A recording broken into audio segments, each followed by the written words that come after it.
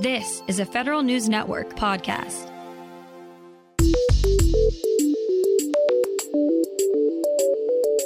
Coming up on today's Federal Newscast, military service members will soon get reimbursed for moving expenses for their pets. A bill advancing in Congress could mean $63 billion for DHS and 22,000 Border Patrol agents. And the Homeland Security IG is being probed again about his deleted text messages. Those stories and more in today's Federal Newscast.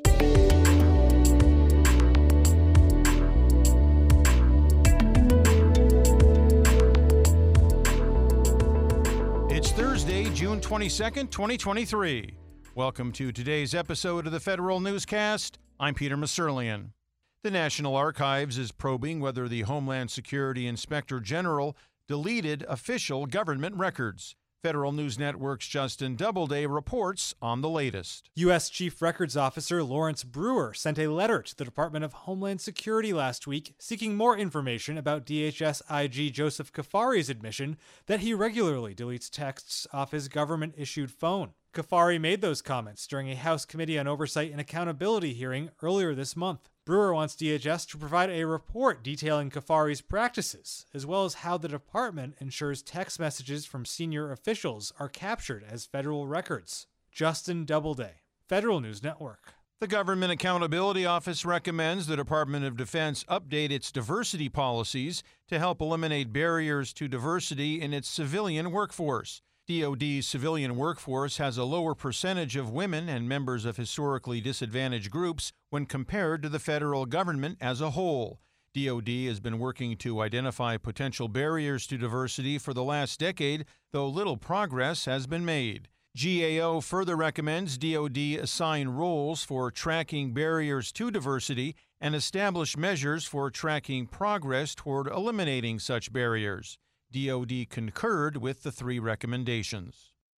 The Postal Service has reached an agreement with one of its unions not to scale back retail functions as part of its ongoing network consolidation.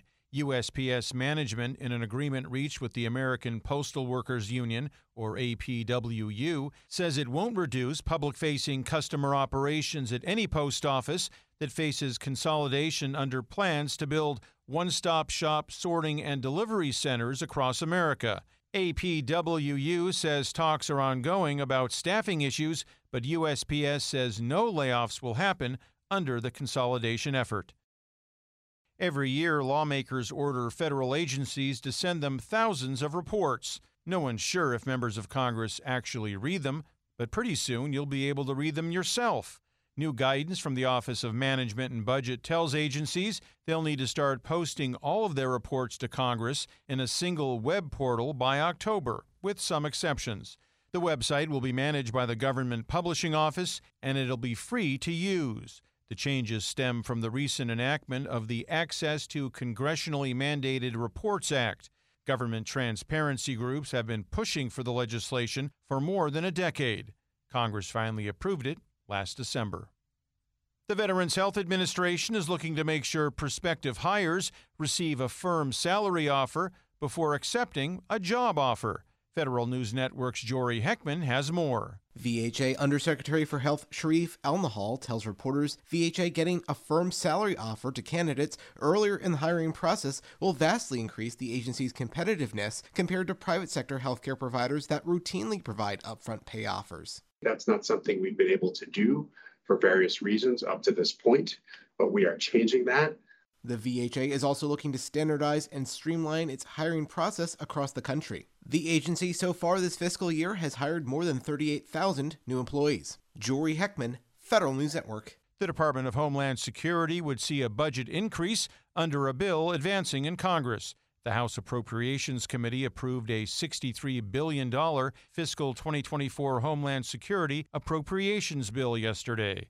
The GOP-led proposal passed 33-25 along party lines. The increases are largely related to immigration enforcement, including additional funding to bring the Border Patrol to 22,000 agents. The bill would also bump the Cybersecurity and Infrastructure Security Agency's annual budget to nearly $3 billion in fiscal 2024. The Coast Guard could make the ocean a safer place if its reporting were a little better. The Government Accountability Office says the Coast Guard should be collecting more information on marine accidents, which could help it evaluate life-saving equipment and improve marine safety. GAO has 39 recommendations for the Coast Guard to improve its record-keeping and management. As of this month, only 7 of the issues were addressed. Other recommendations include reporting funding needs for onshore infrastructure and doing better inspections of gas-carrying vessels. Nominations for the 2023 Association for Federal Enterprise Risk Management Federal Agency Awards are now open for submission.